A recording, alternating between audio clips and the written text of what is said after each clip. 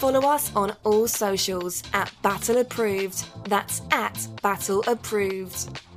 Hey, this is the Battle Approved podcast at the Blue Wire Studios at the Wynn Vegas. Let's just get straight into it. What is Boxable? Yeah, absolutely. So we are actually right here in Las Vegas. We have set up a big factory to mass produce housing, and we have a whole bunch of innovation and technology that makes our houses better and faster and lower cost. So it's pretty cool. A lot of people, if they go to the website, boxabl.com, they'll immediately notice this little house that folds up and unfolds on site. So that's one of our big innovations that allows the house to ship at the lowest possible cost. And it's going to allow us to solve a whole bunch of problems and hopefully mass produce housing that is just way cheaper than anyone else can do it, faster and cheaper. And lots of exciting stuff. We just set up our first factory last year, and now we're producing and shipping houses every day. I've been to the factory. It's pretty impressive. 177,000 square feet. Is that about right? Yeah, we got signed up with it January of last year. Then by the middle of the year had moved in, and I think October, first house came off the assembly line. Now we have about 200 employees, 170,000 feet. We can build about 2 houses every day. And that's just going to go up too as we continue to kind of refine things and streamline them. So lots of exciting stuff. We even just completed a large order for the federal government. Mm-hmm. So they ordered 150 houses. That was really our first big customer, and we just finished delivering that, and they're using that for military-based housing. Was that like part of your kind of like internal R&D as well, like doing that? Like were you kind of, because like when a Tesla goes off the line, they say like every Tesla's different. They're kind of tweaking everything as it goes off the line. So every new Tesla, you're getting something slightly better than what was done before. Yeah, and I think even more so than automobiles, because there's a lot of established principles there. Right. What we've done is kind of changed everything. So most houses in North America are built with wood and nails. Our houses are not built with that. We're using all different materials, all manufacturing methods. So I'm calling our first factory almost like an R&D test factory. Yeah. And a huge amount of learning is going on. We're going through different generations of the product as we, tweak it and change it and upgrade it, and tons of exciting stuff happening all the time. It's getting better and better. We're refining it more and more, and hopefully we'll have a really big impact. The actual place is, when you go there, it's actually quite exciting. Like I kind of get the vibe that everyone there is actually really liking being there. Just from when you walk in the door, like how you kind of greeted. There is like a real cool tour you can go on. Like you go on this little golf cart and you go through the factory. Oh yeah. But yeah, the vibe I'm getting is like, oh man, I run my own company, right? But like, I want to work at Boxable. Nice. It's kind of like a good vibe. And we're really vibing hard there. Yeah. Pretty cool. Big open workspace. Everyone super excited to be there. It's a cool new thing with a really big upside. We also give all the employees stock options, so that doesn't hurt with their enthusiasm. And we also do a lot of weird stuff all the time too to make it exciting. So, for example, yesterday we had a pony there. I don't know if you missed it. I saw on social media. Was it like a pony to be made like a unicorn or something like that, or is it like a pink pony? It was a unicorn. Okay, yeah, it was a real unicorn. It was a real unicorn. Wow, everything in Vegas. Yeah, where do you find a unicorn? Just Googled it. Craigslist. Rent pony to be made like a unicorn. So what was that? Was just like you just had a pony in there just to kind of like just make it kind of like, why is there a pony in here, or was there like a whole theme to it? Yeah, so the company's success has been driven a lot by good marketing, social media, just getting a whole lot of eyeballs on us, a whole lot of people finding out about us. Yeah. So it's really important. We've driven everything from that, whether it was customers, investors, employees finding out about us, suppliers finding out about us. It's all been off the back of huge awareness of the company. So that's very important for us. We have a huge social media following, and we were just yesterday shooting an update video. We have a lot of new exciting updates about the company and our progress. So we're just shooting a video, and we decided to throw in the unicorn into the video just to make it a little weirder to catch people's attention. Trying to juice the algorithm a little bit, social media algorithm. Was that across all socials, like YouTube and stuff as well, or just like kind of Instagram style stuff? We'll use that footage for a whole bunch of stuff, but the main idea of the shoot yesterday was for a YouTube video. So we did a bunch of YouTube videos, but one of the themes was episode 1, episode 2, episode 3, just kind of following the progress of the company since we started in this factory. So now we're doing episode 4 because we have a whole bunch of milestones that we want to announce to everyone. So that was shooting most of that yesterday. Since I did a tour, I think it was last year when the mask was still a thing and stuff like that. So everyone was masked up, but What wasn't a thing at Boxable? no, I think but most people wanted to wear a mask. Not everyone. Some people still. We don't even have to talk about that. It can be a thing. But one thing I was thinking is it just like the whole layout. It kind of felt like I was in a big IKEA, but rather than just getting some furniture at the end, you're going to get a house or somewhere to live, right? So you have like these big signs at the top. So it's like phase 1, 2. I can't remember what everything's called.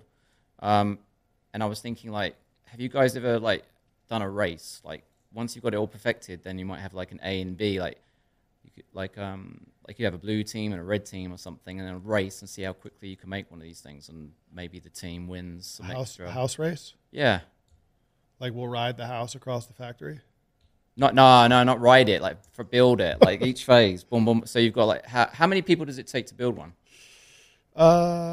So we're producing 2 houses per shift. Right. We've got maybe like on the factory floor, like about 150 people. Okay. And then we can definitely do more. Right now we're just focused on kind of perfecting everything before we look to ramp up the speed. Yeah. And we'll see. It's going to get really efficient though, especially as things go forward. So it's going to be pretty crazy. Yeah. Okay. Get more automation in, more CNCs, more equipment. We're actually just about to buy millions of dollars more in equipment that's really going to kind of change everything up. When we started, we thought, let's just keep it as manual and as simple as we can. Let's not, risk too much of our money until the product is, fixed, and, right. and we don't think it's going to change. Then we can invest in more equipment and automation. So that's what we're ready to do now after doing this big kind of first order for the government. It was 156 houses, and now that we've done that, learned a whole lot, and we're going to implement everything we learned into new kind of changes. Can you say, like, you're not using wood and you're not using nails, so everything's got to be thick enough and stuff. So is it really like about like compression and glue and stuff or something, or like the way? Yeah, so our houses are built using a laminated panel system. Okay. It's like a composite panel, and it's existing technology. It's called, if you look it up, SIP, structurally insulated panels, and it's been around for a long time. What we've done is taken what was around and tweaked it a little bit, some different materials, some different engineering, but it's really great. It allows us to have a tremendous level of energy efficiency, and it also means the house is extremely structurally strong. Like we have hurricane wind ratings on all the panels, and it just gives us so many benefits. And one of the first benefits was the simplicity. So we've reduced the component count within our house dramatically from like a traditionally built house or a traditionally factory built house. And that just means everything is way faster and cheaper. So we, instead of having 100 pieces of wood and 1,000 little nails, we've got like, let's say 15 pieces per wall, roughly. And then those pieces are all processed by computer-controlled cutting equipment. So right off the shelf, we get this level of automation from this standard equipment that's these CNC cutters. Then it cuts each piece to the desired shape or whatever, and then those get rapidly assembled together into those finished wall panels. So right now, even at this early stage, we're building a wall in about 20 minutes, whereas a traditional wall at a traditional house, there's no way you're building that in 20 minutes. And then after we go through these equipment upgrades that we're working on now, we should get that down to like 2 or 3 minutes per wall, at which point anyone's going to look at that and say, holy shit, this is crazy to build a wall in 2 or 3 minutes. And the goal, really, like my goal is I want to build one house per minute, because that's what they do with automobiles. That's what they do in a Ford factory or a Tesla factory. There's no reason why you couldn't. Yeah, with our technology, it makes it kind of compatible with that. And if we can hit that number, it's game over. We're gonna win big time. The ceiling and floors, are they exactly the same as the walls, or is there a little bit more insulation on the top? Yeah, so it's a different kind of engineering a little bit, but most of the materials are all the same. All the panels are the same. Floor is the same as the ceiling, almost exactly the same, and then the walls, all the same materials in there. Okay. So, yeah. So going back to the name, the thing, obviously, so it's box and it folds, foldable, boxable. That's hence the name, right? And so this house is 20. What is it? It's 20 by 20, 20 foot by 20, 400 square feet, and then it folds down to a size that can be taken down the freeway. Yeah. That's a huge thing, right? In terms of how these things are going to be shipped and. Yeah, this first room module that we have is kind of the smallest room in our system, and it's intended to just be a little kind of studio apartment. It's got a kitchen, bathroom, bed, and a couch, and it is 20 feet by 20 feet, 9.5 high ceiling. It's pretty much the smallest kind of livable space we could create, and that's where we're starting. But eventually we'll have a full building system where we make different size rooms. So we'll have bigger rooms with different interiors. Maybe one's a kitchen box, one's a bedroom box, one's a living room box, in a few different designs. And then people will be able to stack and connect those to build most building types. So it could be a single family residential or a big 1,000-unit apartment building and everything in between, hopefully. So those are kind of our grand aspirations to make, almost all building types on the planet. But we are just starting out with this little casita as kind of an easy way to start. And the interest in that is far greater than we had ever imagined. I thought maybe we'd sell a few hundred of them. Now we have a wait list with over 110,000 names on it. So it's been totally mind-blowing for us.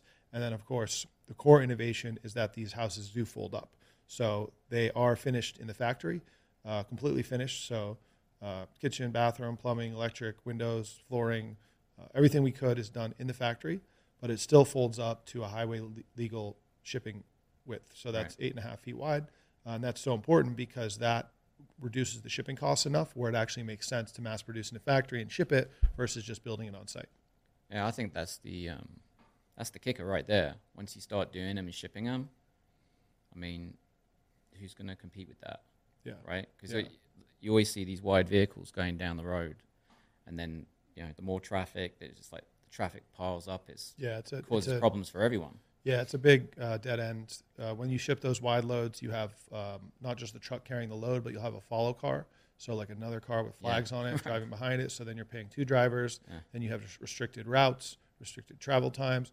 Sometimes some states require police escorts. So total nightmare, not scalable at all. Yeah. And that's why we don't see most houses being built in the factory. That's why only about 10% of houses are. So we think that once we take that problem out of the equation, we can all of a sudden mass produce housing on a scale that's never been done before, ship them all around the country, all around the world, and just really have a crazy impact and scale up manufacturing to the point where it just looks like a multi-million square foot car factory with robots and all that crazy stuff. Yeah. I think like the last time we spoke, that was the thing that kind of stood out the most for me was that it does fold, go down the road. And what's the what do you think the build time is? So when it arrives on site, whether it's going on a monolithic slab or it's just going on some bricks or whatever the foundation is going to be that the owner's going to choose, how quickly do you think, realistically, when you first start, it's going to take to build? Like, would it arrive in the morning and it would be finished by the end of the day? Yeah, pretty much. You're going to prepare some kind of foundation. Sure. It can be anything or nothing. And you're going to prepare utilities to plug in. That can be electric, solar, generator, septic, city sewer, whatever you want to connect depending on the use case. Yeah. That'll all be ready to go. And then when our unit arrives, it's going to set up in like an hour. We can unfold it in the factory in like 20 minutes. So on site, maybe it takes a couple hours if the crew's new at doing it. But it's incredibly easy. And it's only going to get easier, too, as we continue to upgrade the product and make some tweaks and get feedback from actual real site installations. Right. This idea, this came from, I believe, your dad. Like, he came up with the original idea, 15 plus years ago. Yeah, it was myself, my father, Paolo, and another guy named Kyle Denman. We started really working on it in 2017. Okay. But Paolo actually had the idea to fold the house up many years before that. He, before this, had an intellectual property licensing company where he would basically invent stuff, patent it, and then sell the patent. So he had many different inventions, was very successful with that. And one of those inventions was the folding house idea. And nothing was really done with it early on until around 2017 when we decided to take a look at it and started putting some resources into it, created a website, some renders, started doing some actual real testing and prototyping, and got traction. And the traction just continued to grow and grow until it got crazy. And now, we've managed to crowdfund over $100 million for the project and are really, moving really quickly now. Yeah. Did he, when he came up with the idea, did he at the time think like, oh, I'm going to do this? Or is he just more like an ideas guy at the time? Yeah, exactly. So his previous business was kind of just doing the invention part and then licensing out or selling that invention to someone else. So like Tiramani Inventions, like TI or something like that. Exactly, yeah. Tiramani Inventions. And he would, he didn't necessarily do the execution, but he did kind of the invention. So I guess maybe that's kind of where I came a little bit on the execution side, and was able to help push that forward to where we are now. What was it, just like round dinner or something, or were you sitting in bed and go, oh, I gotta go and see my dad? Let me see. Like what made you? Well, back then I was living in Northern California, in the woods on a farm, a marijuana farm, and had this crazy operation going up there. It was fun time. And as usual, I was just looking for new projects, new entrepreneurial ventures. I've always done different stuff. And that business I had at the time, I finally got it to where it was kind of on autopilot. So I was looking for new stuff. And I just, thought about the folding house idea. And I literally called my dad one day and I was talking to him and I was like, hey, what about the folding house idea? It wasn't called Boxable. Right. And he was like, yeah, let's do it. And I was like, all right, we'll take another look at it. So then we just started off slow. We made a website. We made some 3D renders, spent, a few $100 on some 3D renders, and then put it out there. And eventually things really took off once we got a bite from, it's called Show Village. It's a builder magazine. Okay.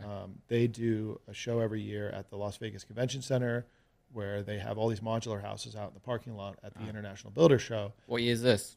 Is this in 17 or 18, 19? This was like early 18. They basically invited us to the show. They called us one day and like, hey, this Boxable looks cool. You want to bring one to the show, display it? And I was like, well, I'd love to, but we don't have anything yet. It's just all bullshit renders and pictures. So then we had a meeting, myself, Paolo and Kyle, and said, should we commit to this? Can we do it? Can we actually build this thing for real?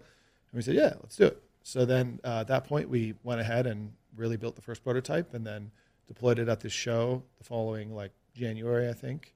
And at that point, got a whole lot more interest and things kept snowballing from there.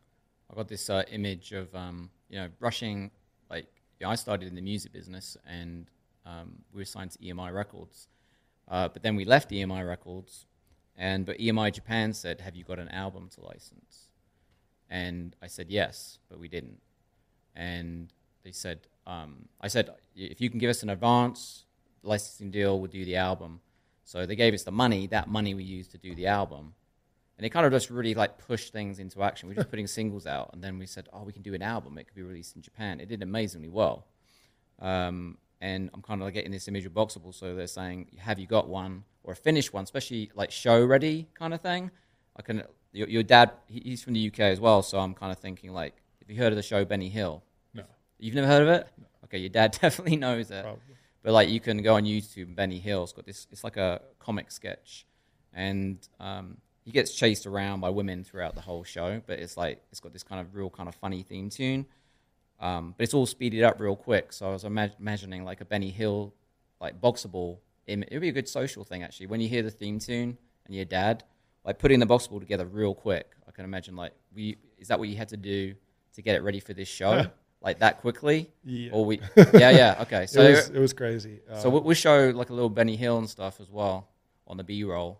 And nice. It was kind of a shit show. We didn't actually build that first prototype ourselves. We went to a company in Canada because they were using a version of this laminated panel system that we thought we wanted to use at the time. And so we went to them and said, hey, can we build it?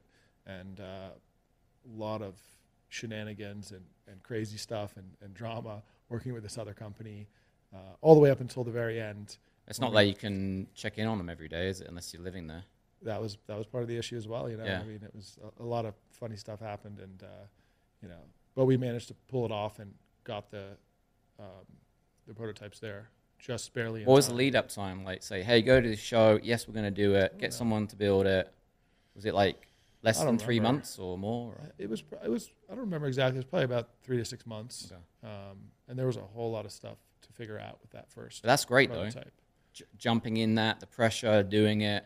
There's yeah. always shenanigans behind the scenes on whatever you do, no matter how polished you are. Yeah. But for me, just listening to that story, I'm going, yeah, you know, that got you off your butt, do it at the show. So what happened at the show? Like, Well, you know, the show was great. Everyone was super interested. They thought it was really cool. yeah, And funny thing is, then we did the same thing next year, and it was just as crazy, except that time we built it ourselves. okay, But that particular show, there was some funny drama that happened because we're in Las Vegas, and the show was in, it was like January, February, and we built a prototype that was not a real finished house. And it actually had a big opening in the roof, like down the middle, a big gap where you could look through and just see the sunlight. okay. Because it was just kind of a showcase. It didn't have a roof on it, really. And the morning of the show, it snowed. And Snowed in Vegas. Yeah, it snowed in Vegas. And I didn't know it snowed in Vegas because I'm not from No, Vegas. I didn't know that. And I guess occasionally it does. Yeah. And so I was up there at like 5 o'clock in the morning scraping Shuffling. snow off the roof. And then as soon as the sun came up, the snow that was up there started melting. And then water started pouring into the house. Oh, no. And then every light fixture in the ceiling, water was pouring out of every light fixture.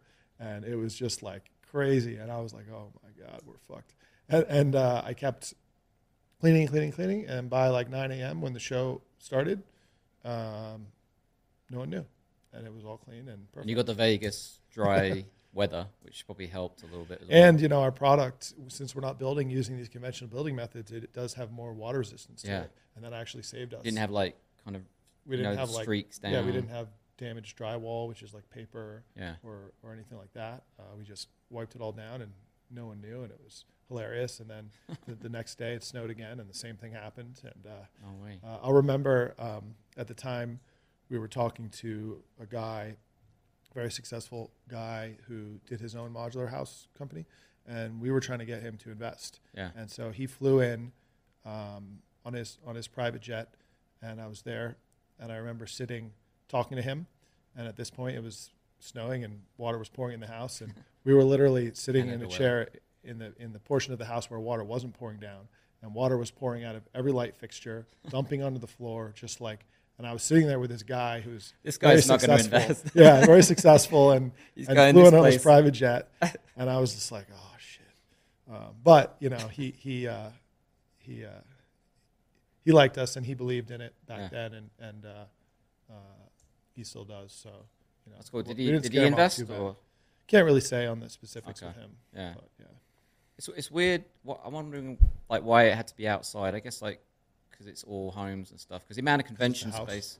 Well, Yeah. so the Builder Show happens every year. It's a really big show. It's got over 100,000 attendees. Most of it is inside in the convention center, but they just do a portion of it, which is called Show Village, which Okay. is right Yeah, across okay. from the main entrance in the parking lot, and they just have a bunch of houses there, Yeah. all the modular houses. So we'll actually be back there again this year. We did those 2 years. Then COVID, they didn't have it. So now we'll be back probably with a pretty spectacular setup It's this, going to this be year. like boxable, stacked. Are you going to do a stacked version and stuff? Well, actually, we did that already. Or you got- Yeah, so the first year we delivered prototypes that were 20 by 40 units, connected them two together to build a bigger single-family house. Then the next year we said, all right, let's focus on this smaller unit. We have the backyard accessory dwelling unit market in California. The tiny houses are very popular. It's an easier, more manageable place for us to start. And we did it, and we built the 3 prototypes that were 20 by 20 casitas like we have now. And then we actually went and stacked them 2 stories high in the parking lot. And I remember that was really nerve-wracking as well, because I basically built those prototypes by hand with a paint roller and buckets of glue. And you're supposed to laminate. When you laminate something, you're supposed to put pressure on it. yeah. So we bought from Home Depot pallets of bricks. Just like put them on. And we stacked pallets of bricks with a forklift on top of these panels after we glued them by hand. And we actually returned the pallets of bricks to Home Depot after we were done with them. So I built them by hand, and then our warehouse wasn't big enough to really stack them in the warehouse, Mm-hmm. and we didn't want to rent the crane twice or anything. So the first time we actually stacked them was in the parking lot of the show. So I was just standing there, like basically almost. You didn't want to like collapsible. Well, yeah, collapsible, yeah. So I was like, I remember standing there, and we're for the first time ever stacking the houses on top of each other, and I was like, ugh. But it stacked and it was no problem. And to add more complication, one of the sponsors of the show was Western Windows, and they had this big multi-slide glass door. Yeah. So basically, in addition to building these brand new prototypes with this brand new construction method, glued by hand by me, we had to cut out basically an entire wall out of one of them to make this big multi-slide glass door. Right. So that obviously, that's structurally, you cut out a whole wall, it's going to make the thing weaker. Yeah. So we had to do that as well. Pretty funny. But we stacked them and it all worked and nothing bad happened. We didn't crush anyone at the show. Yeah, you don't want that to happen. Okay, so your last name, Tiramani, it's not like Smith or James, like myself. Where does this name come from? So both my parents came here from the UK a few years before I was born. Mm-hmm. And then my father... Where in the UK? My father grew up outside of London, and then my mother was like Scotland, Edinburgh area. Yeah. But my father's whole family was Italian before that, so he spent a lot of time in Italy, speaks Italian, and his last name is Tiramani. Right. So Yeah, I was going to say first choice was going to be Italian. yeah, Yeah. that's it. And then you got Galliano. Does Galliano mean anything? Or, I don't know. Yeah, I guess we have to Google it. I think I'm the only one though. I'm the only Galliano Tiramani out there. You are or you aren't? I am. You are? Yeah. If you Okay. Google it, it's all me. Everything I've ever done, Yeah. good and bad. The location. So if you're in Northern California, where was your mum and dad at the time? Were they here or somewhere else? So they moved to New York City. I was born there. Then they moved like 30 minutes away to Connecticut, Yeah. next door. I grew up there until I was like maybe 25. Connecticut's a real nice place. I was raised in Darien and Stanford, Yeah. and I just remember snow, like listening to school reports, hoping that like you didn't have to go into school Yeah. when there was no internet back then. Yeah.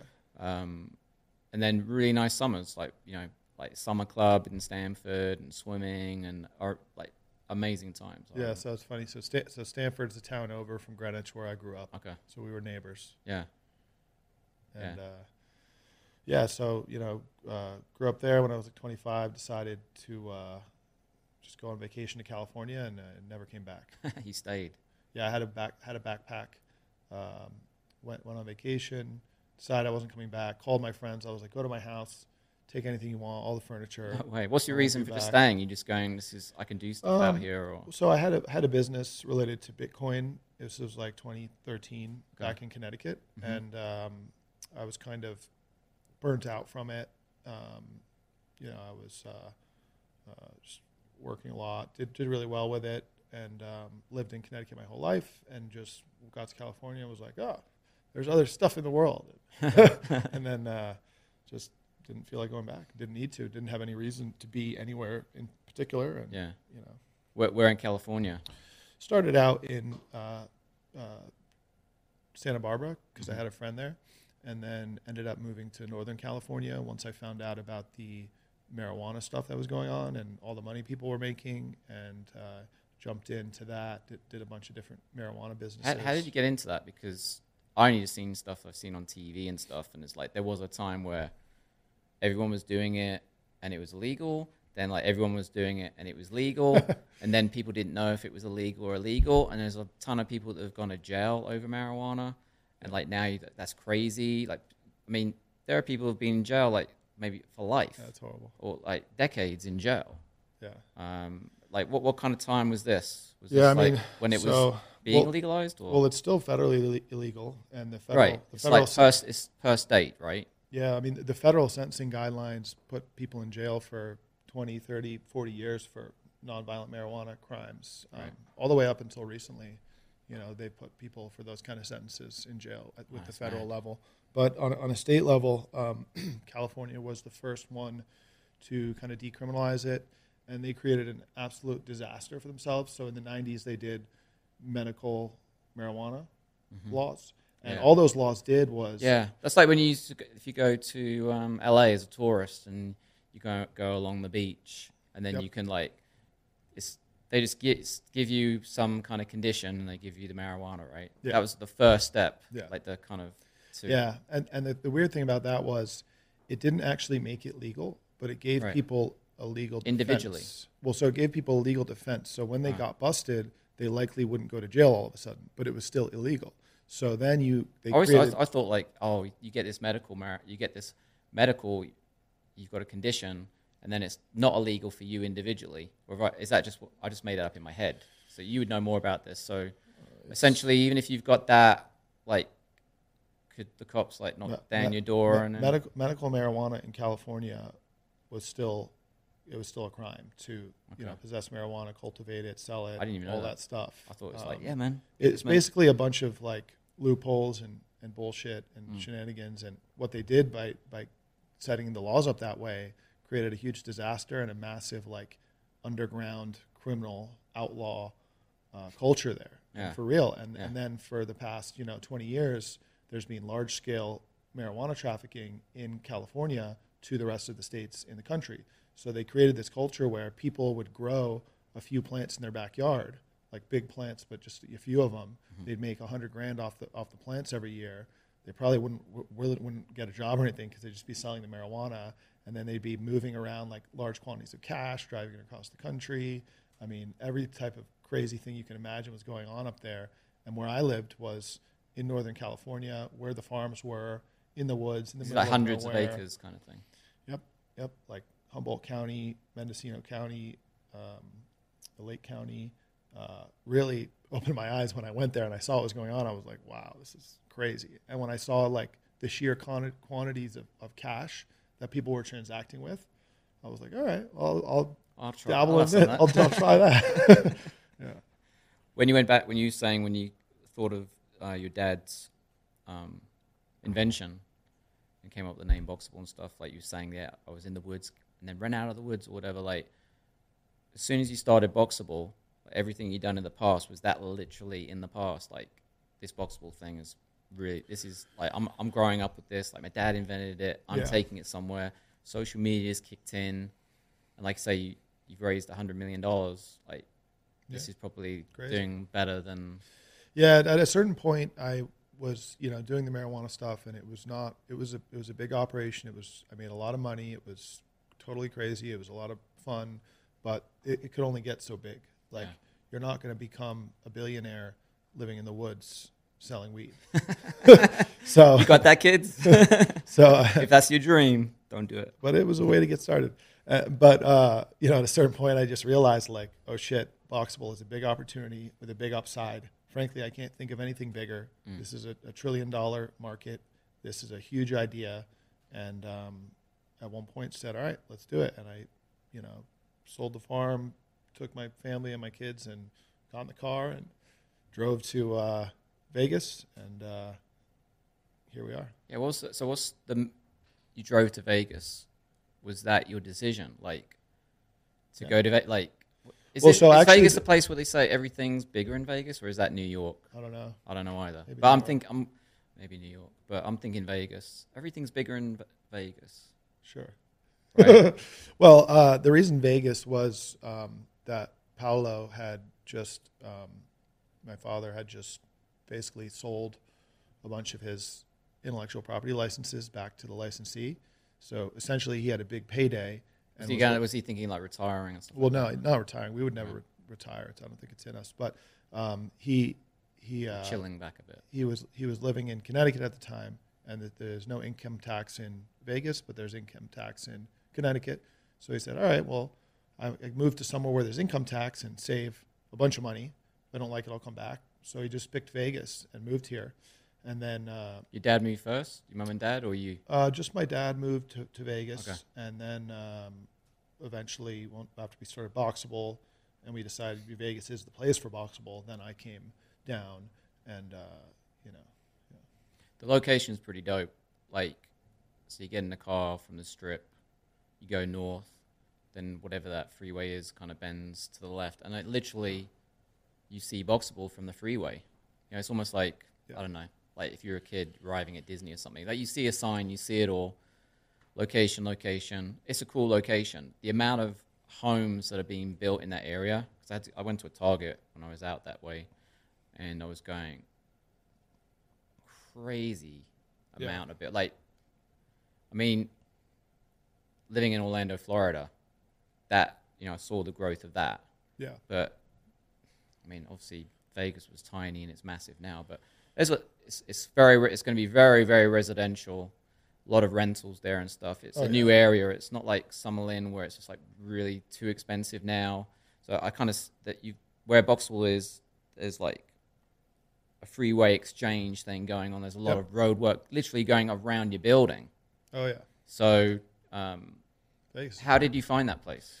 Vegas is great place. Certainly there's like more building in general going on out west, because obviously in this country we started building on the east first, so it's already built up there. It was a good location for the taxes. We wanted to be near California. They have a lot of housing problems and high cost housing, and we wanted to be able to ship into California. We didn't want to be subject to their overburdensome regulatory nonsense and bureaucracy. It's very difficult there, high taxes, all that. And that's where, when you mention modular homes, there's a lot of modular home companies. Like I've been following modular homes for probably like 4 to 5 years, just kind of like as a mini fan of them, because they kind of look cool and modern. And there's a lot of companies that have raised a lot of money in modular homes as well. And so the term ADU, is that affordable dwelling unit or accessible dwelling unit? Like what's the government term for ADU? Yeah, there's certainly a lot of kind of housing startups in California to address the problem of high cost to build. Where I'm going with this is, are they actually solving the problem? Because they're raising money and they're putting them in the backyards of millionaires. And then you've got all these people under the freeway. They're not. Well, for the ADUs, and they're using the term ADU to promote their company, but they're not solving the problem. But I think you guys are, or could be. Yeah, ADU is accessory dwelling unit, so it just means an accessory dwelling unit. So it just means another house in addition to the main house on one single property. Yeah. What California's done is they've basically legalized putting a backyard in a house in every backyard in the state, and forced the local governments to not block it, so that they're all of a sudden opening up all these backyards that you weren't allowed to build in before. Okay. So it is going to help increasing the total supply of housing. People are incentivized to build. They want to use it as a rental property or whatever. And so huge amount of growth in ADUs. That was the original idea for us to start with the casita. But what ended up happening was every use case came in and said, we want one for this or that. And it didn't end up being ADUs. As I said, we sold to the government for workforce housing. We have an order from D.R. Horton. They're going to build a little village. Eventually, we'll sell them as used as ADUs, but for now, the demand is just insane for everything you can imagine.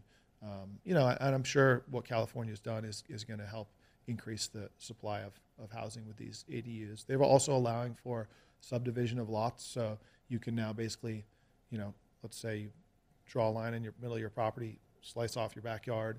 You can then sell your backyard, and someone else can build a house, a main house on the backyard. So they're trying to create more density. Okay. Yeah, that's my bad. I thought it was affordable dwelling units. So I was going like, none of these companies are helping. Well, the other ones, affordable. None of them are affordable. They're not. They're so expensive. They're like, they're like 300. What? 200,000 for a ADU the size of our ADU. Yeah, they're like, what's it like? I don't know who's square foot, like 400 a square foot, 500 a square foot. Yeah, a lot. Right. It's it's an expensive pool house or granny house or whatever you want to use it for. Granny flat. That's an English term, granny flat. Mm-hmm. They don't say that here though in the States, do they? Granny flat. I don't know. I don't think so. I think that's an English term. So Vegas. How long have you been in Vegas? So you came to the show. Were you in Vegas when you did that first show? I don't think I had come down yet. Right. I was just working on it. While I was in California still, but I think I moved to Vegas about 3 or 4 years ago now. Mm-hmm. I'm loving it here. Yeah. Right? I miss the farm life though. Well, like living in the woods and stuff. Yeah, we had cows and sheep and goats. 20 acres, beautiful views. I guess you Now could. I have, 20 square feet, not You 20 could acres. maybe you could put like woods on top of the building or something. Like in big metropolis areas, they're like putting like trees and plants and like on top of the buildings. Oh yeah, we'll Do build something like that. Yeah, we'll build a forest. Yeah, you can go back and then like, where's Galeano? He's in the forest. So tell me about Battle. What are you guys up to? Yeah, well, Battle Approved is the name, obviously. But then we've got Battle Approved Motors, which we then obviously call BAM for short. And I, as a kid, believe it or not, I was into extreme sports. So like me and my brother did BMX professionally. We did breakdancing professionally. Like we breakdanced for like 15 years professionally. So I've always been into extreme sports. When I moved to America and came to the West Coast, I saw this, off-road racing, which I haven't seen before. So I was watching it online, went to a race, and I was actually in Vegas in 2015. And there was a race going on, a short course race, which is really like a big BMX track with grandstands and stuff. At the time I was in TV. I'd done a TV show, a country music TV show, and it was on Warner Brothers and cable. And then I wanted to go Nashville. It was only like kind of in 6 markets. And then like Access TV, which is Mark Cuban's network, picked it up. So that was a weekly country show. But when I was in Vegas, seeing this off-road racing, I just wanted to like say, I'm gonna do a documentary about this. But how is it going to be different? And there were these kids racing these vehicles, like smaller trucks. You had the guys like Brian Deegan, Jerry McGrath from the motocross. They really pushed this short course racing once they got out of their late 20s into their 30s. Rather than, with age comes a cage is a term, right? So with the motocross guys, I don't want to break bones anymore. I can go in a cage and I can crash and I won't break any bones, right? Yeah. As they got kids, they wanted their kids to race. And so these little carts started being built, which were mini trucks. Cut a long story short, the kids wanted to go quicker as they were getting older, and they created this class called the mod kart class. That was the class that I saw for the first time when I was in the grandstands, and I kind of called our video crew, and said, I think I found what we should film. And this is just like, I wanted to get out of TV, I wanted to do film. This is like a whole story. This is what started Battle Approved. I was like filming, documenting these families and kids for 5 years, so from 2015 to 2020. But as we were filming, I wanted to go, how can I get more involved in this sport? How could this sport grow? And I wanted to create a new class when these kids hit 16. That was the idea for Battle Approved. But where it's gone now and the pandemic hitting, it's like I wanted to have an off-road vehicle, but I want it to be electric. So our research and development is pretty much like, everything's going electric now. You know what I mean? So it's electric and off-road, which is very, very new. No one's really done it before. People are starting to take Tesla Model 3 engines and batteries and putting them in Can-Ams and Polarises and stuff. Cool. So it's like, there's going to be shows on it. There are people spending like hundreds of thousands of dollars on it. Yeah. We're very similar to you. We're a startup. We're working out what that technology needs to be, and it's really about that's the difference for me. Cool. It's like it's off-road electric. That Nice. certainly wasn't an elevator pitch. Yeah. But I kind of wanted to show like your story. I'm trying to like combine it really short, going from extreme sports. So like as I get older, I just wanted to like stay in extreme sports. When I saw off-road, I fell in love with off-road. But it's like NASCAR or racing. You spend a lot of money. Cool. So these families are spending anything from $500,000 to $1 million a year racing. Yeah. And I'm going like, if there was a company that had a better vision that I could like speak to the parents about and say, what about doing this and starting a company? And you still race, but maybe some of the money can filter into a company that could be potentially the future of off-road. Mm-hmm. That's the passion. That's the belief for me. Sometimes it's hard to explain where I'm going with this, but it's very passionate based. I get it. Yeah. So you're like basically the Tesla of off-road racing. Pretty much. Nice. Yeah. Nice. Yeah, just that's what I want to be. Off-road electric sounds great, actually. Yeah. I mean, the torque and stuff that you get with the electric. Right. I have a Can-Am 4-seater. It's crazy. It's like full suspension, goes 100 miles an hour, off-road vehicle. We take it to the desert out here in Vegas. And Can you go straight out of Boxable and straight into the desert from your building? Kind of. There's a little bit of driving on the road, but that's exactly what I do. I go out of the factory, drive down the street a little bit, and then boom, we're at they call it I think it's called the Apex or the Nellis Dunes, off-road trails everywhere. At nighttime, is it like all the lighting and the buggy whips and the flags? I got the whips, yeah. Yeah. Yeah. What about Boxable? Like one thing I haven't seen is like a Boxable at night, like lit up. Like, let's say steps, or because you can do real cool things with LED lighting and stuff like that. 24 hours. Is the box lit up at nighttime?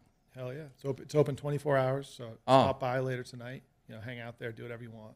Are you doing tours? Don't tell too many people, or some people start staying like free yeah, hotel. they start living there. Free hotel. Yeah, Vegas. Maybe you'd have a whole load of Boxables at the top of the building, and rent them out by the night. Actually, we are going to be setting up a bunch in the parking lot of the factory for people to come and stay in. So we'll be Airbnb Boxables. And it's going to be great because we have so many people coming for the tour. I think we've had over 1,000 people come and tour since we opened the factory, like nonstop every day. And now they'll actually be able to stay the night in a casita. So we'll be setting that up in the next few weeks. So that'll be nice. To get a Boxable like larger, if someone wanted 3,000 square foot or something like that, I guess you're always gonna. Okay, so if it's 20 by 20, if you wanted it 40 wide, then you just like knock down the wall, make it open, right? But then you could still ship them the normal way, how they fold up. Yeah, I mean, right now we're just focused on the 20 by 20 because we want to get really good at that before we expand the system. We got over 100,000 orders. Not everyone's gonna. Some people are gonna pull out and stuff, right, and not do it. But you got to concentrate on that first, right? It's like get to the point where you're delivering those before you go bigger. Yeah, there's no reason for us to lose focus. We just keep it really simple, get really good at what we're doing, and then expand the system later. We will have bigger units, and we can go just basically longer and longer, 20 by 30, 20 by 40, 20 by 60, and then you can stack and connect those. The 20 by 20s can be connected now and stacked. You could open up a wall, like you said, very flexible, but we're just keeping it simple with the casita. No customization, no nothing, and we have basically endless demand for just that. And as soon as we can grow, we'll be growing. I got one question for you. The government contract. So it's a military contract, right? Yeah. Which is slightly different to a government contract. Military cuts out a lot of. They make their own rules, right? Oh yeah. Yeah. How say any company go? Oh, I want to get a military contract. I want to get a government contract. That's a great place to start with, right? Yeah. How does one get one? I would say Instagram. Yeah. What they see you, or you hitting... So that's what happened. All the marketing we do just hits everyone, and it's word of mouth. I used to take phone calls every day, all day, like 16 hours, like nonstop phone calls, because it was just me and a few guys, and I was talking to everyone, and most of the people I talked to were full of shit. I was like, all right, sure, whatever. Well, it's like not everything's like 99% bullshit. Yeah, right? No, it is. You've got to go through all of that. So then one day it was a Saturday. I was at home, laying in bed actually, and I took a call with a guy, and he said he was from the military, and he said he wanted to buy them, and I was like thinking in my head like, sure, whatever you say, yeah. Shit. But he wasn't. He was a real deal, and he ended up placing the order, and he just found out about us just from just general marketing. We did no specific outreach to the military or anything like that, and he was the real deal, and he kind of got us started a little bit. Certainly he increased the scale that we started at, because we were planning before that order, we were planning a factory that wasn't 170,000 square feet. But once we got that order, I was like, well, we got to start a little bigger. So then we did, and I think it helped us grow quicker. How did you like secure the commitment? Like obviously the agreement, like you don't have to go into massive details, but like if you're going to say, well, we're going to take a lease on a 170,000 square foot building, that's that's a big commitment from your side. It was crazy. We were running with knives, and what happened was, had the first few calls with them, told them about it. They thought it was cool. Then they came and visited us. We just had a small little warehouse, a few prototypes that I built, and we showed them that, and they thought it was great, and they wanted to place the order. And I basically said to them, like, you guys know, like, we've never built these before, or we never had an assembly line before. We've built a few prototypes, and we don't have a building, and are you sure you want to do this? And they were like, yeah, let's do it. I was like, all right. So I actually ended up touring them our new factory before we even had the lease signed on it. So I basically showed them this building. I was like, this is where we're going to put the factory. We hadn't signed the lease yet. It wasn't our building. And they were like, all right, cool, let's do it. And I was like, all right. And then went ahead and ran full speed. When we got into that building. That must have been really good to like say, yes, let's do it. I mean, if that would have given you a lot of confidence. If by good you mean, riddled with anxiety and doubt and fear, then yeah. That's half of it, but there's got to be like... So we got into that building. We didn't have really enough money at all to execute, but we just kind of believed that it would come. It wasn't like a massive down payment from them. Like they did pay up. We did negotiate very, very well. I ended up negotiating 50% payment up front. That's great. Yeah. Another 25 before delivery, and the remaining 25 on delivery. So that helped a little bit, but that's $5 million. That's $5 million. That's not nearly the money we needed to do this thing.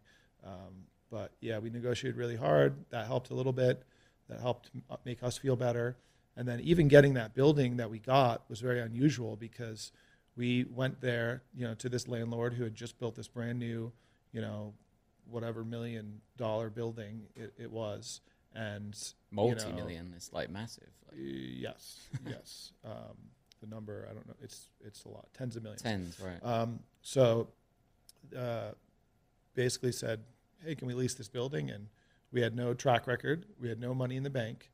They didn't ask us for a personal guarantee, and they gave us a bunch of months free rent. And we were like, holy shit. And I think the only reason that we got that building was that it was right around the time that COVID was starting, and I think they were scared.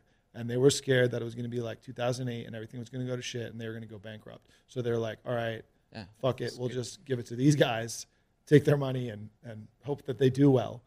So we kind of lucked out because we had other landlords say, no, thank you, or give us a huge deposit or put a personal guarantee on it. And this way we got this building was just amazing. Was it a lot of searching or... Yeah, we looked at buildings all around town. Luckily, another good thing about being in North Las Vegas is that they have an incredible amount of warehouse development. So the mayor, Mayor John Lee, is absolutely amazing, very pro-business, very pro-manufacturing. His idea was that in 2008, when everyone got destroyed, Vegas did worse than everyone else because all the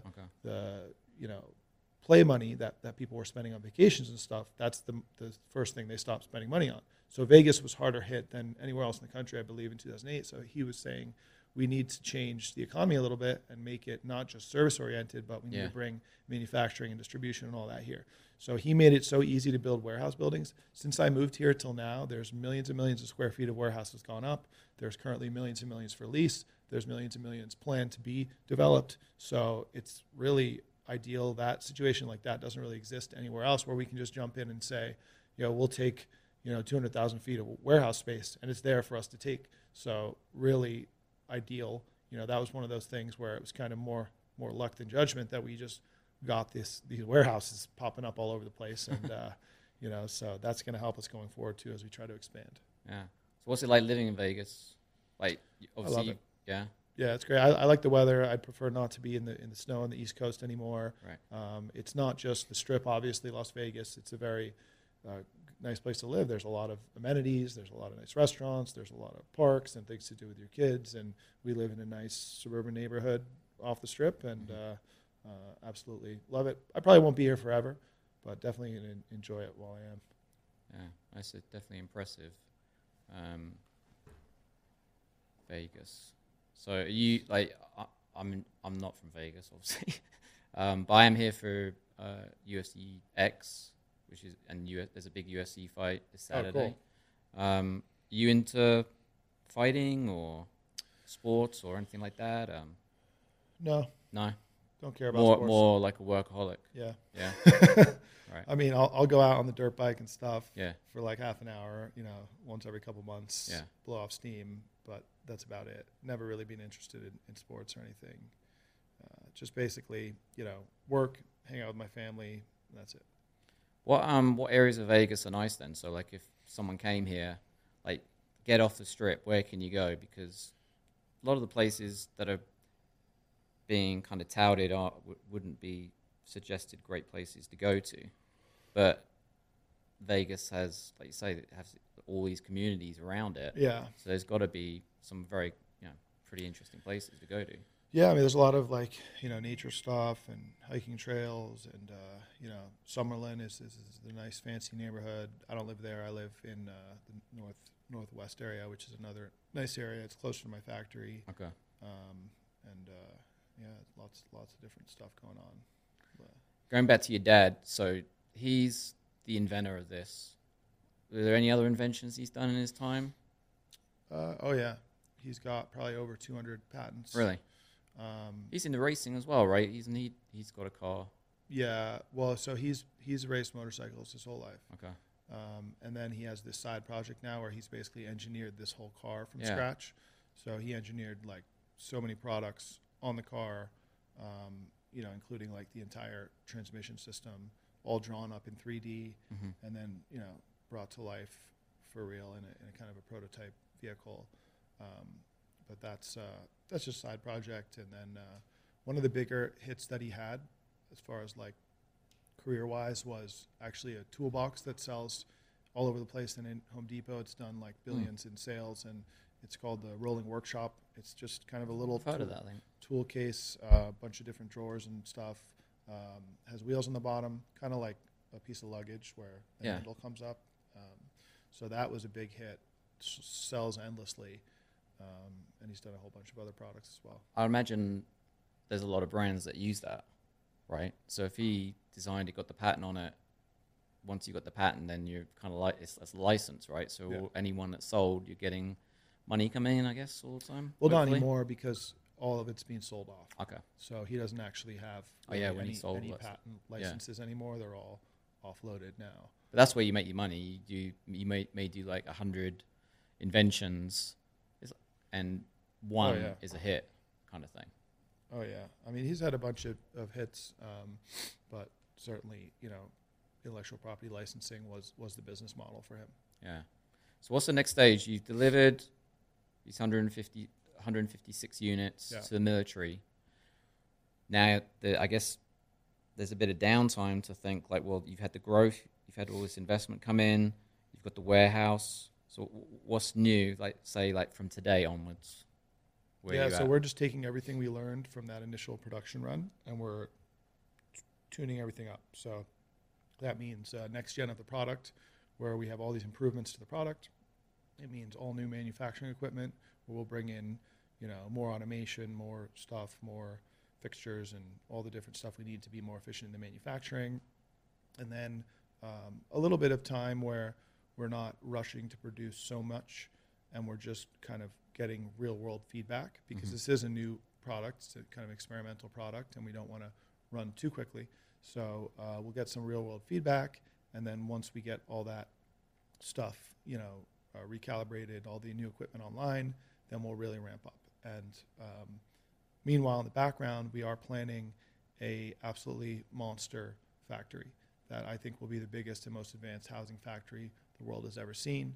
I think it's going to completely destroy everyone else in the game, and we're going to be able to crank out housing lower cost, faster than anyone's ever done before. So we're trying to basically set up $1 billion factory. Hopefully, is there like a name for this, like a code name or something? I think we call it the Monster Factory. Monster Factory. Yeah. Okay. Unless you have a better name. I might be able to come up with one. Not straight away though. I can't think of. We'll go with that. Monster Factory. And is that going to be? You think that's going to be in Vegas? I'd like it to be. Yeah. For the same reasons it makes sense to have this first factory, it'll make sense to have a bigger one. Certainly the market can absorb all that housing and more. Yeah. And, the teams here and everything makes sense. We still want to be near California. There is land available and warehouse development available that we could hopefully get something big campus, millions of square feet in warehouse building, a few hundred acres, full, automobile style, mass production, robotics, all the crazy stuff that you see in the manufacturing of other modern products, but you do not see in housing. We think we'll have that, and we think it's going to push our costs down and our efficiencies up to a level where everyone is just kind of blown away, hopefully. I see it like more like obviously everyone's excited about the box. But the more I speak to you, I'm kind of actually like more excited about like changing the building game. Like potentially, I don't know if you're the middleman, but if you are, whatever it's going to be. But like, I just think like, because my brother and I, we've built about 6 or 7 homes, 3,000 to 6,000 square foot in Florida, and my brother's a carpenter. So that's great, right? So he can do all the walls, so we don't have to like pay someone to do something else. But now through the pandemic and just hearing people that are building right now, especially if it's outside of an area, I don't know, just say it's like 20 miles outside of a city. That's not that far.